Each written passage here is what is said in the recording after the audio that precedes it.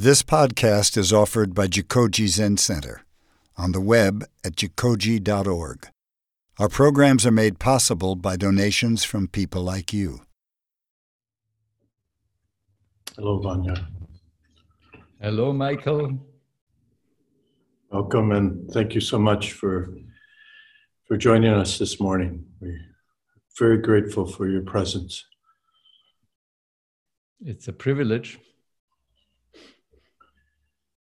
If I may, some people that are in our Zoom land Sangha, our extended Sangha, haven't met you, so may I say a few words in introduction before you start?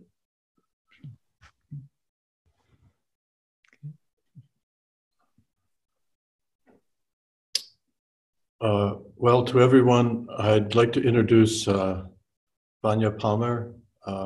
He is the senior Dharma heir of the Phoenix Cloud lineage, which includes Zen centers here in America and Zen centers also in Europe. The Phoenix Cloud lineage, the Phoenix Cloud Sangha, is from Kobun Chino Otogowa Roshi. And Vanja has established in Europe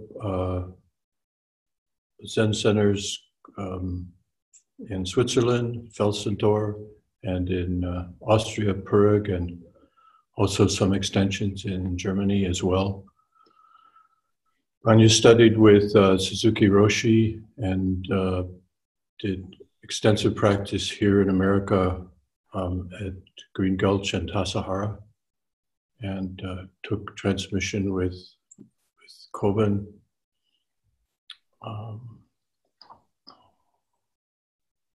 Vanja is also a passionate animal rights activist and very concerned with the health of our planet in many, many ways. So thank you, Vanja, for coming here to teach us this morning and for your continuing presence in our Dharma life. Thank you. Thank you very much, Michael, for your kind introduction. I have to correct. I arrived at the Zen Center shortly, within a year after Suzuki Roshi passed on, so I never actually met Suzuki Roshi. Oh. Yeah. Welcome, everybody. Because I don't know who is here. This is we have done it at Felsentor. It's a little bit unusual format to talk to. Well, in this case, I talk to myself. I see myself. Maybe I don't look so much into myself. But especially giving a Dharma talk, it has a lot to do with your whole body and with presence, and not so much with content that you try to pass on. I think we all have read many books and have basically know all these things. So,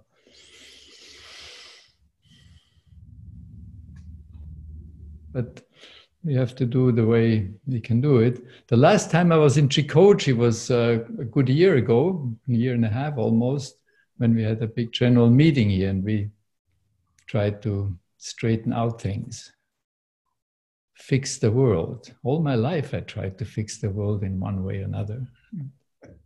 I think we have to do that. It's no alternative to doing that, but probably there are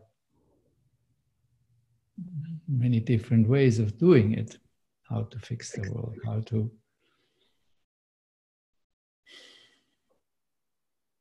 If you have something we don't like so much, we basically have two options. We can fix it in the outside, fix the world, and there are very clear cases where that is appropriate. If a child's cart starts to roll slowly down the hill and we have a chance to grab it, it's definitely the way to do it. And then the other things, like, well, the fact that we all have to die, there's not so much we can do about it. So it's better to go to work on our perception of it. There are things in between. We don't like the cloud formations. Well, we can either work on our perception and start to like it, or we cannot look at it.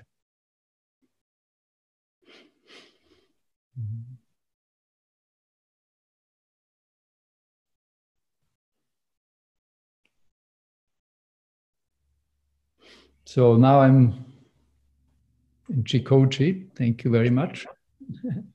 And actually, I'm in Switzerland. It's evening. The sun just went down. And I took a boat ride from Lucerne over the lake to Weggis, where Felsentor is. I'm in my little farm below Felsentor. And I was reminded that what a privileged place we live in here.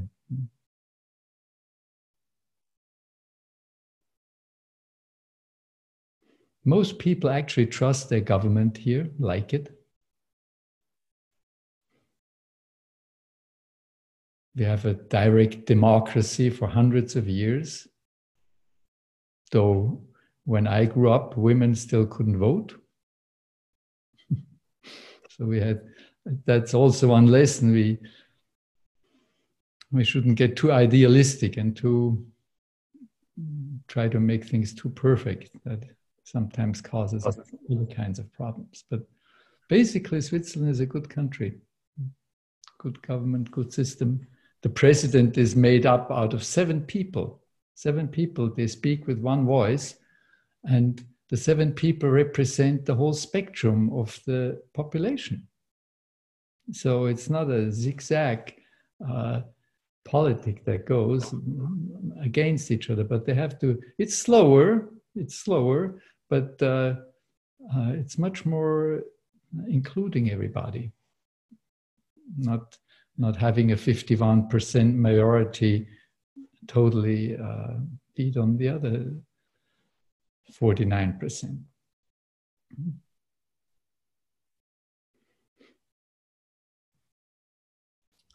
The other day, some Americans were sitting next to me in the cogwheel train, and I came with a steamboat over here, and he said, Switzerland is like one big Disneyland, which has some truth.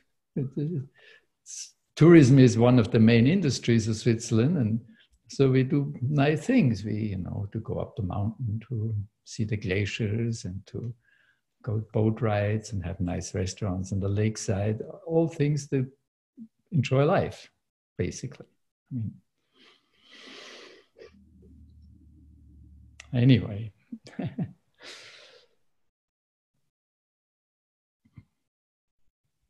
So I have a rare chance to talk to you, and what do I want to talk to you about?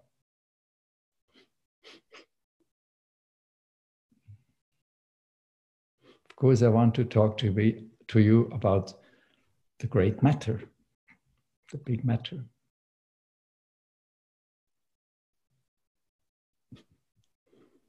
What is it all about? What are we doing here?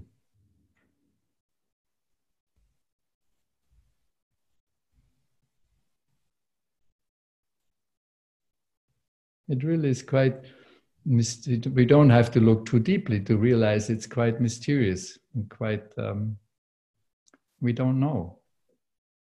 And we are the school that makes an emphasis of not knowing, that we don't know.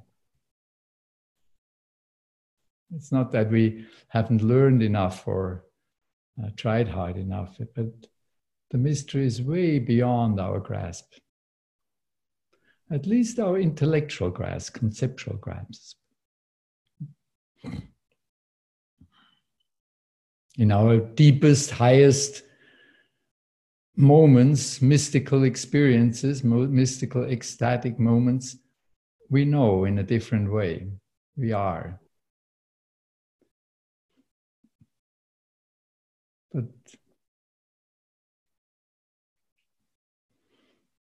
we have to give explanations. We have to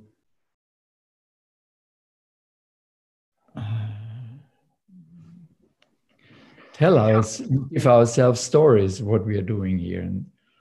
And they can be helpful and they can be uplifting and encouraging. And we have to do it because we have that kind of mind. But basically, we don't know. Some are even very funny. Some are brilliant.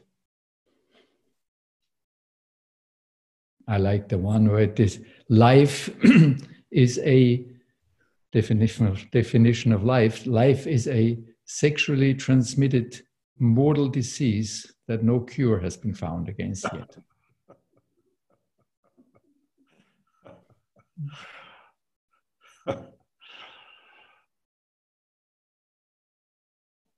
So we are all united by Zazen, by the idea that we cultivate our ability to look, sit, be with the mystery, become the mystery without knowing, without thinking about it.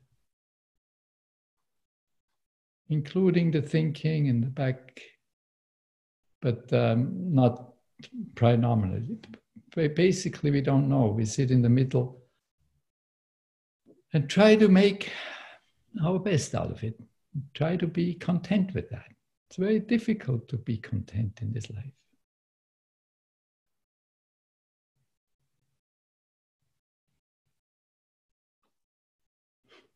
I was in France in Thich Nhat Hanh's place, and Wendy Johnson, some of you know, who was for many years, we were together in Zen Center.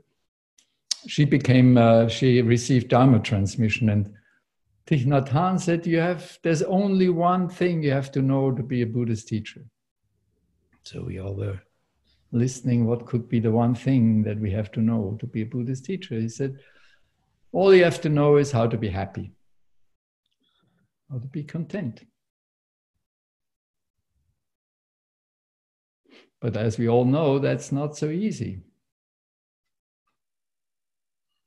If I give a lecture and I'm an important person, it's sort of easy to be content with that role.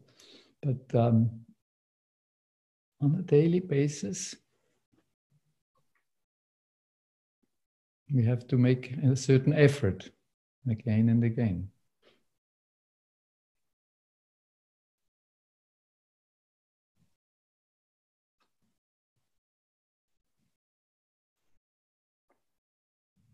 So our practice, of course, is to study ourselves, and we want to be happier, we want to be more peaceful, in a more peaceful world. We cannot separate these two things that we learn very early on in the game. It's not possible to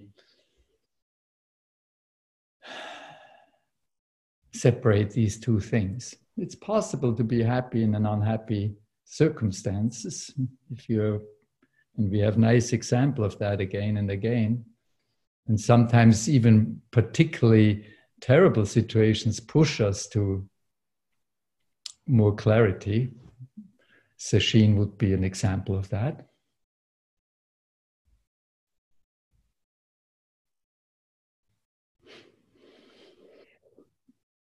So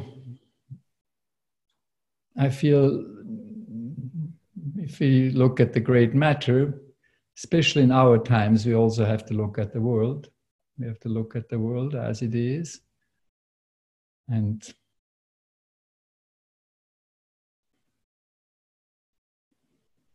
in some ways, I think we are in a space where we have not been before as a human species.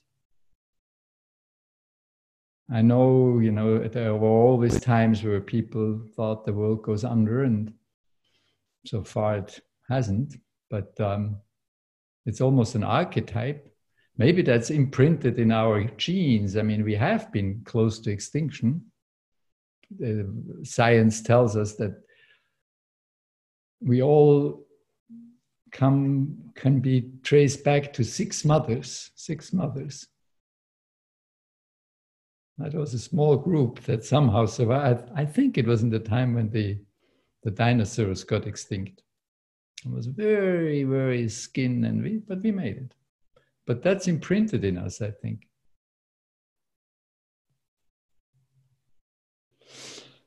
It's amazing how clever we are. I mean, how clever beings we are. Brother David actually today is his 94th birthday. Happy birthday, Brother David. He's stuck in Argentina, but happily so, on a farm a few hours out of Buenos Aires. And his mother used to say to him, and that's why I just thought of him, because he's a little clumsy, likes to hit his head and drops things and so forth in the material world. So his mother would say, how can such an intelligent person as you be so stupid at the same time? And that, I find describes our human species perfectly. I mean, we are so clever, we are so genius. We can do things, and not only in the material level, but capable of great, of mystical experiences, among other things. And so stupid when it comes to our own survival on this planet. I mean, we know it all, and we seem to be just stupid. So if I look at the world, and if I look at the big picture, everything is just perfectly fine.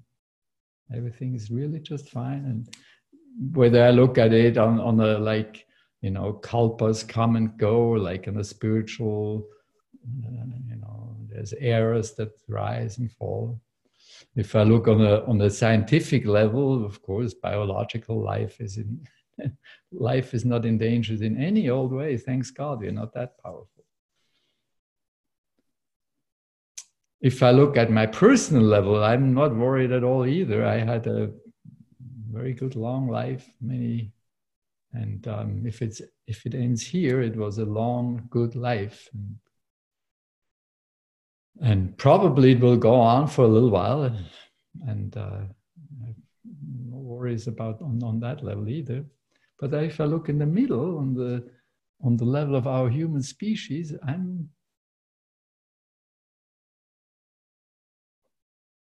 it doesn't look so good.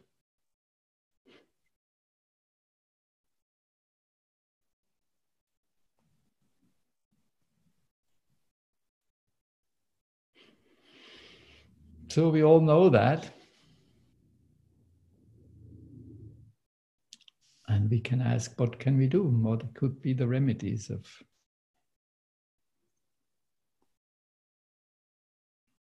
of our situation?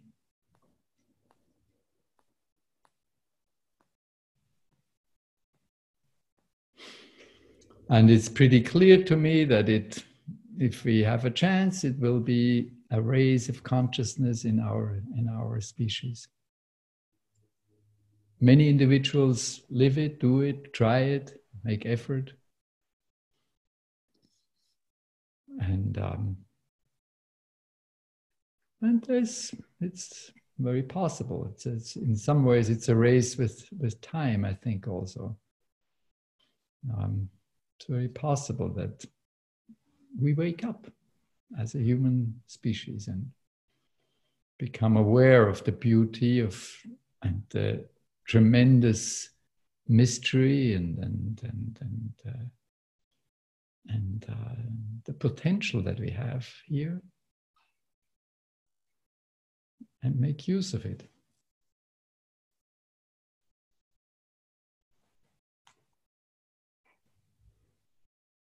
So we start centers, makes sense. We do yoga, we do meditation, we do all kinds of things and hope for the best. some of us use what the native people call medicines.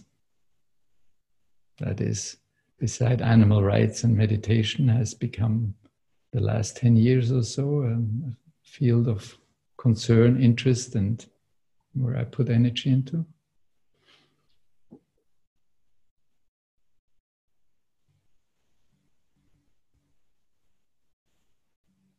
The whole spiritual awakening that happened in the West in the last 50 years has been strongly influenced and driven by these sacraments, by these medicines.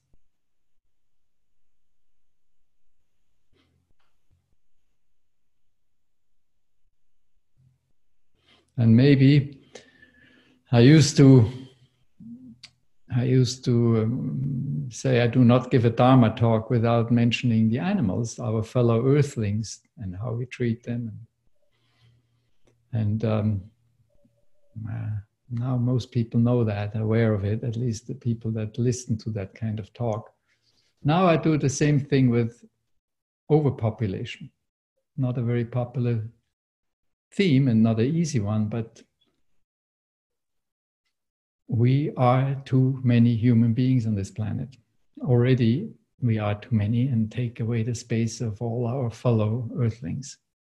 But we still keep growing quickly and fast, and that is a serious threat to ourselves and the world as we know it. Of course, there's two factors, the number of people and the way we live, the consumption, and both are equally important. We have to consume and live as sensible as possible, but even if we all become vegans and walk and bicycle, there's a limit of how much people this earth, especially if we think of the other bigger animals. If the top objective would be to just have as many people as possible, we probably could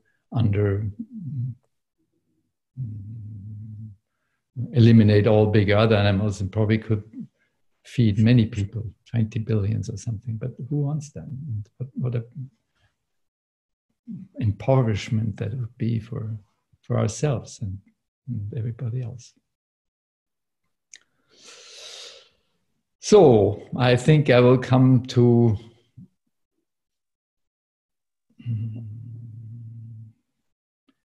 maybe I have to find a little bit a more uplifting ending. I couldn't.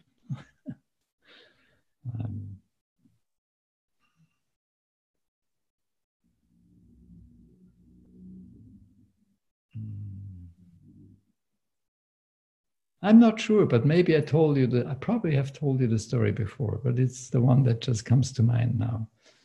It's the story how a caterpillar becomes a butterfly. And an Italian biologist describes it very beautifully. A woman, I think she is. The caterpillar is eating, getting very fat, sort of an aggressive thing. And then at some point, and that's interesting, and of course parallels us, it's not a bird or a spider or anything like that comes, but the caterpillar itself starts to cocoon itself. And then for the caterpillar, catastrophe starts. The caterpillar starts to die and it dissolves completely. It's not that the legs of the caterpillar become the legs of the butterfly, but it completely dissolves in a sort of soup. And they can actually measure now that the immune system tries to avoid that. The caterpillar tries to stay alive and all the mechanism, but of course it has no chance. It sort of dissolves into this soup of molecules and cells. And then it starts somehow, miraculously, as the whole process is, to organize itself in new ways. And somewhere eyes start to form, and somewhere belly starts to form. And so, of course, I hope and that we are one of these new. We try to find new ways how to reorganize ourselves. Obviously, the model as we had it, greedy and aggressive, was pretty good so far. It brought us to where, if it's good where we are. But now we have to find new ways. We have to actually find new ways. And maybe the Corona thing is very helpful. You know, I had to laugh when I saw the head priest, like the Star Wars. Appreciate your good taste of having a black mask and the black robes. But maybe we can mutate to a more loving, kind being. You know, and we probably need from the outside laws that guide us along and protect us. But basically, this has to come from the inside. No, you cannot order that. We have to. It has to rise, and if it's meant to be, it will rise, and we will make it. And if we can't, the way we treat this planet and the other inhabitants, it's probably better sooner than later. Is it better for us to go? So I was told that we have this great opportunity to be able to even talk a little bit to each other. If somebody has a question or a comment, or I would be happy to respond. This, by the way, is a picture of Kobun. Oh. And this is Anton, the oldest pig that just passed on a few weeks ago. Oh. All things must pass.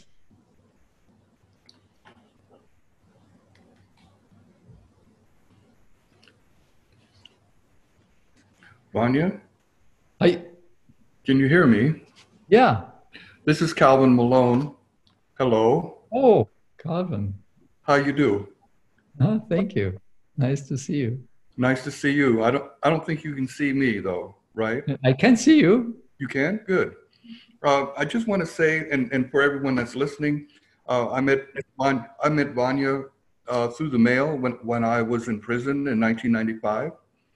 And he sent a number of books to help our Sangha, which was just starting at the time. And since then, which wasn't mentioned in the introduction because Vanja doesn't normally tout his other accomplishments, but he's also been the driving force for hundreds of prisoners in support. But onto your subject about being content and where you are.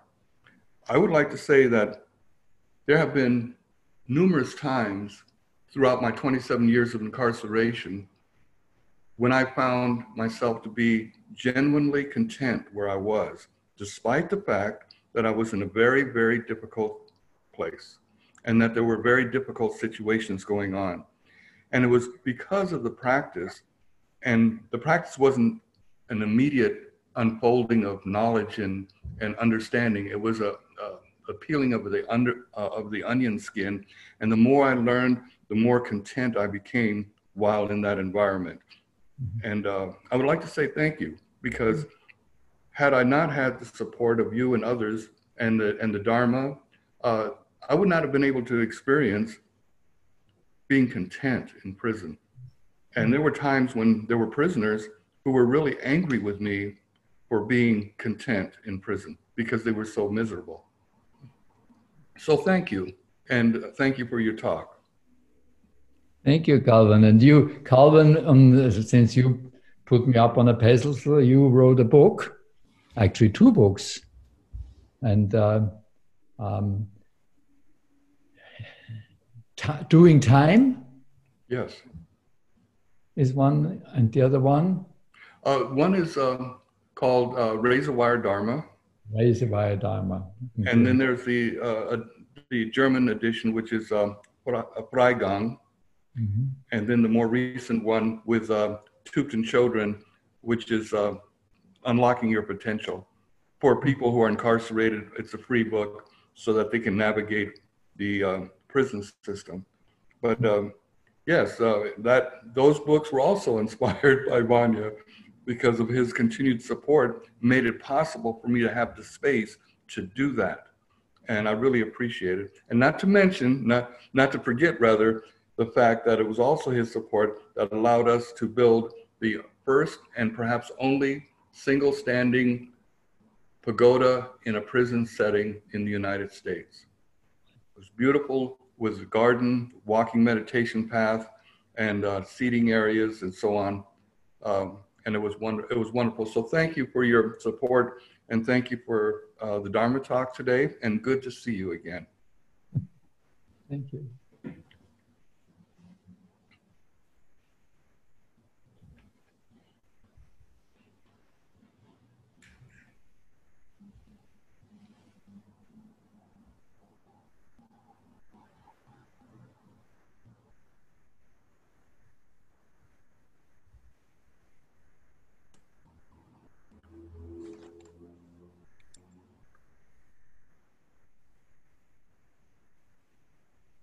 I'm sorry, I just want to ask Calvin Malone if he's still in prison or is he out of prison?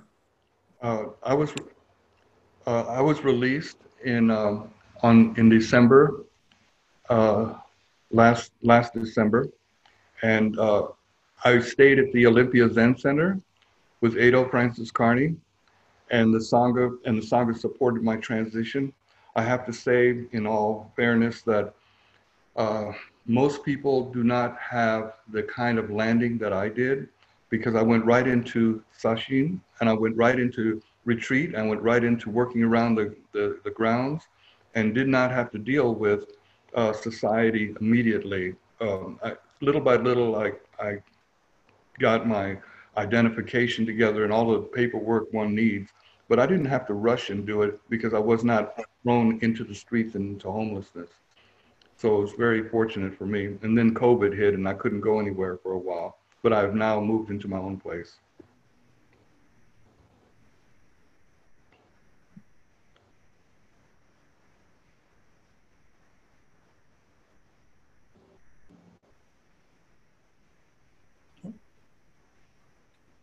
I have a question or comment on your talk.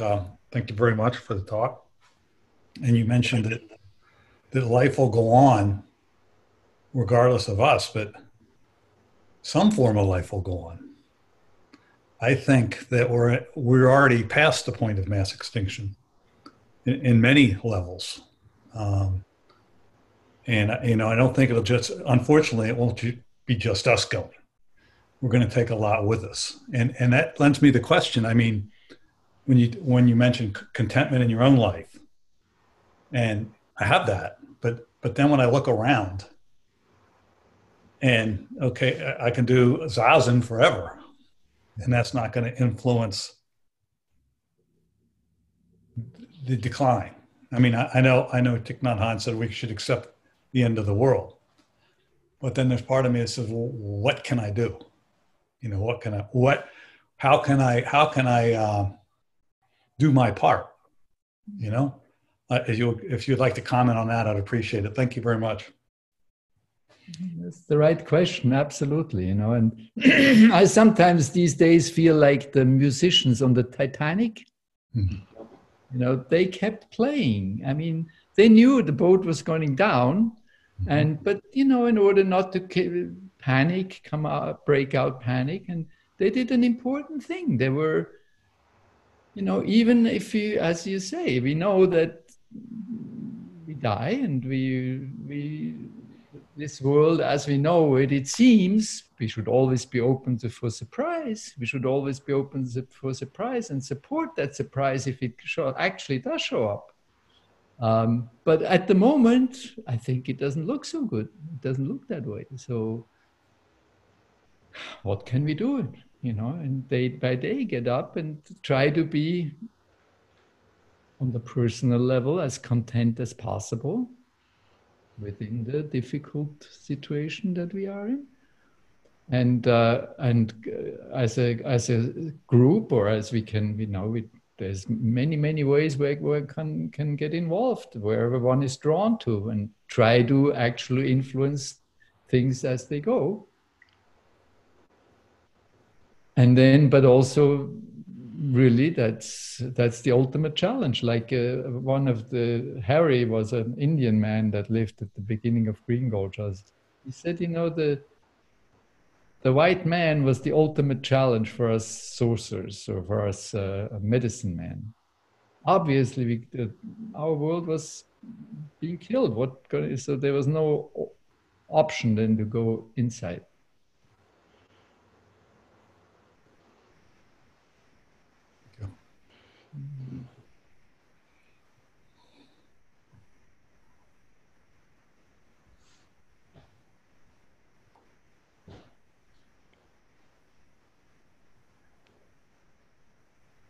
If we lose our good humor and spirit, there's just one more unhappy being on this planet. That doesn't change the course either. So I try to at least, it's a balance, of course. It really is our whole life is a balancing act in many ways of somehow making peace with contradictory things that we have, and feelings and draws that we have, and impulses that we have.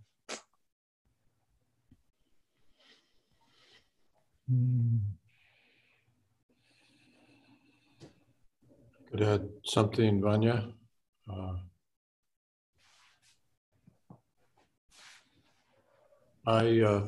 Considering the word contentment, or the experience of being contented,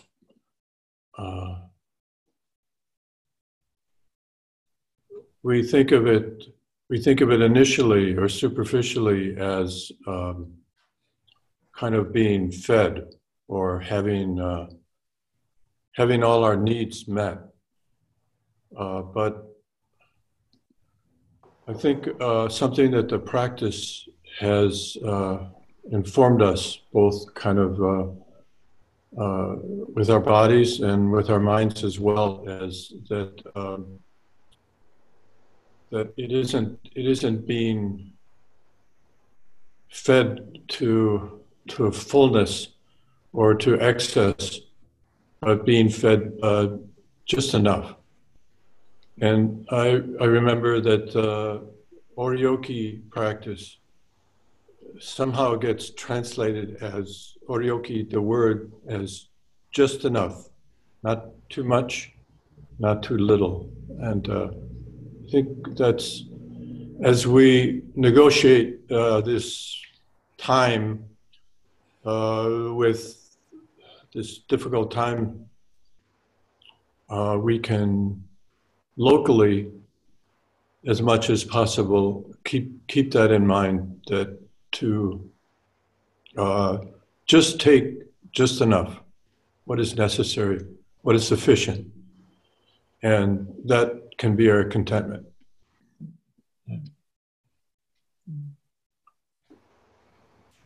Thank you very much.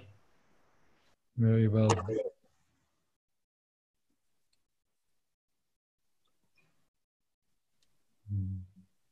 Hello, everybody. This is a new media for me. Hello. Just last year, when you were visiting Vanya, was it last year? I asked, is there some way we might be able to record the meeting for a friend who is a shut-in and cannot leave her home? And now, everybody does that. It's just amazing. So I hope that these things we cannot even imagine that are good come to pass.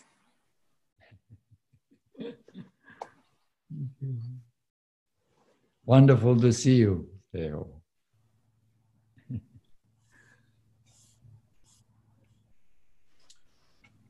Good morning, Vanya. Thank you for trying out Zoom here from Switzerland. It's a real pleasure. I wanted to say that in some ways it seems like our time is easier for this sort of bodhisattva practice. We're not supposed to be too attached to our deeds. So since we have no idea about any success in our deeds, it's easier not to worry about it because we have no way to sort of grasp. So in some ways, it's a good time. Thank you. Juro honored us last year with serving tea in all our European centers. That was a big event. Just yesterday we had our general meeting, and is Juro coming again? I said, well, not this year, maybe next year. We'll see. It was a pleasure. It was wonderful. Thank you. Can you give us some kind of report about how things are doing? Has anybody been affected by the virus in your, in the Zendos in Europe? Not really. So we had a total shutdown also, but now we reopen and we do retreats in Felsentor and Puregg. At the end of the month, I will do the Kobun Memorial at Puregg. But we do it on a reduced scale. We have less people with more distance. We do not wear masks so much here, and not in the Zendo. But we also started doing the Zooms. Sunday we have also open meditation, but now we do it in the Zendo up at Felsentor, and people come, 20, 25 or whatever. And we also, we Zoom it. So we keep that one going. And maybe some other things will keep going. We started an online class. Well, it's popular, so we probably just continue doing it. Though, I don't know, it seems, I have no idea what, personally, I feel that you can, real experts that seem trustworthy people, if I look at them, that are, doctors, virologists, epidemiological people, and they cover the whole spectrum of, it's totally nonsense, everything, to it's, we're close to extinction. And so I think nobody really knows. I don't know, certainly. And, well, it's as if we had known before, really.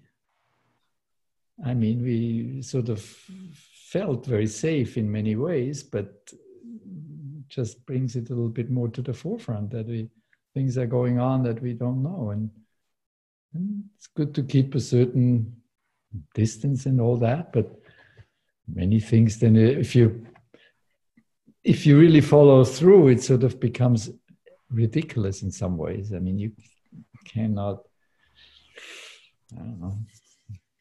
Yeah, you are in contact with other people, and you can, if it's, so people dance again together in clubs closely, but then in the trains there were masks, and I don't know.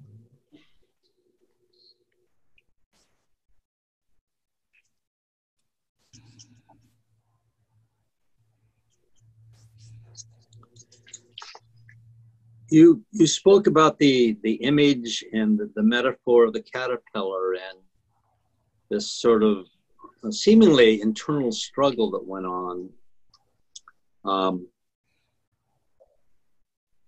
And finally, if I heard you right, it fights its dying and then somehow realizes the need to reorganize and shift those forces into becoming, or that biology into becoming a caterpillar.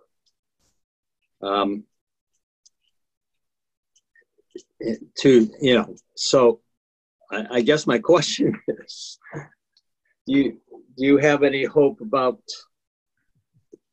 human beings having that capacity? Yes. Maybe it's 100 years down the road when things are more desperate, or 200 years? I don't know.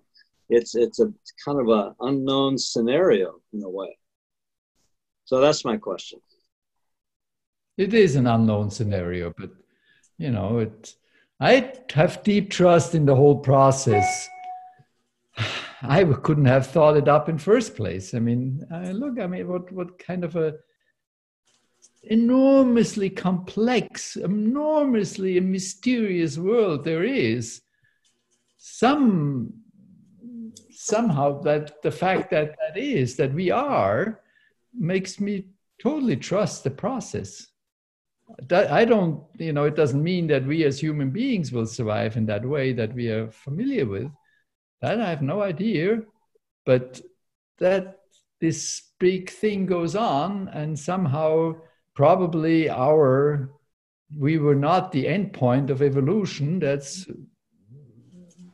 probably more than likely, and that some other things come after us that, the dinosaurs probably thought they were the greatest. Well, they were in some ways. But some other things came along. So,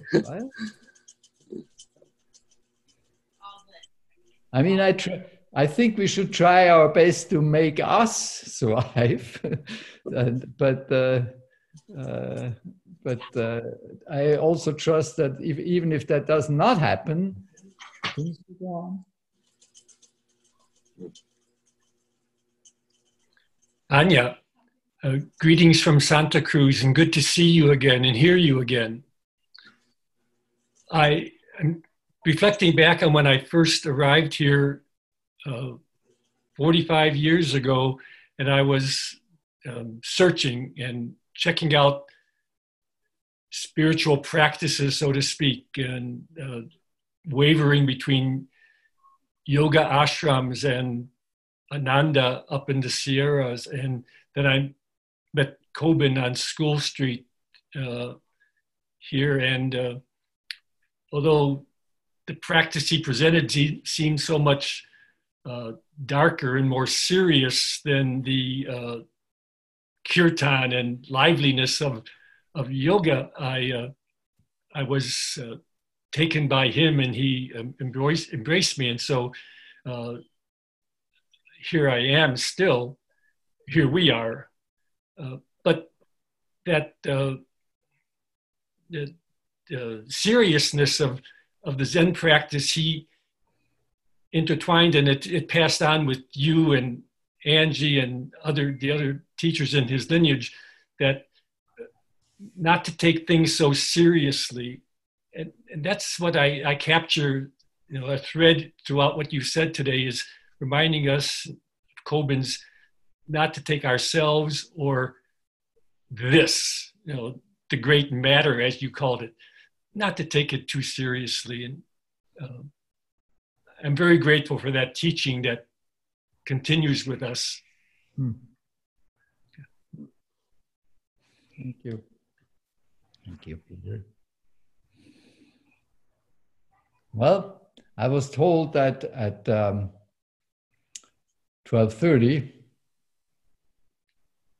people want to have lunch. It was, I think it was Zwingli, the reformer, Swiss reformer in Zurich, who said he likes short speeches and long sausages. We are vegetarians, but we don't want to infringe on the lunchtime. Thank you very much. It was wonderful. The few I saw, it was great. It was really wonderful. And, we'll chant to end, Vanja. Okay. Closing chant. Okay. May our intentions equally extend to every being and place with the true merit of Buddha's way. Beings are numberless. I vow to save them. Delusions are inexhaustible. I vow to end them. Dharma gates are boundless. I vow to enter them. Buddha's way is unsurpassable. I vow to become it. Well, let me finish by thanking the people living at Jikoji for taking such good care of Jikoji and keeping it alive, led by our brave leader, Michael, and by the whole wider Sangha. People that Jikoji is such a wonderful place. Brian and Jero and many, many people help, but especially, of course, the people who live there, Doug and Hogan and John is with us now, keeping the place going. So yeah, it's good. It's very good. Yeah. Thank you, Vanja. Thank you. Wonderful to see you again. Wonderful. Thank you. Thank you for listening to this podcast offered by Jikoji Zen Center. Our Dharma talks are offered free of charge, and this is made possible by the donations we receive. Your support helps us to continue to offer the Dharma. For more information about Jikoji, please visit us on the web at jikoji.org.